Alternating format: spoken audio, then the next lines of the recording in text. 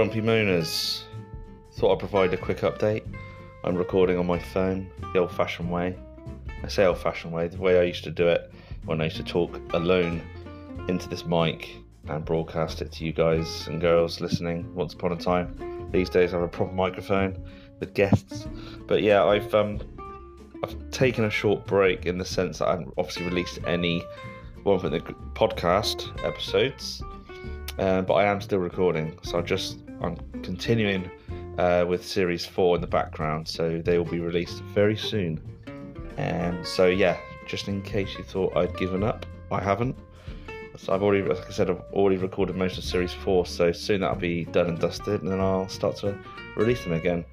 Why have I decided to sort of take a break from releasing? Well, maybe I just thought 3 straight series in a row with a couple of specials probably needed to give you guys a little break. I know some of you have asked politely, when am I going to release series 4? Have I just stopped? So I'm really grateful, flattering to be even asked that. But I guess leave them wanting more. Is that convincing argument?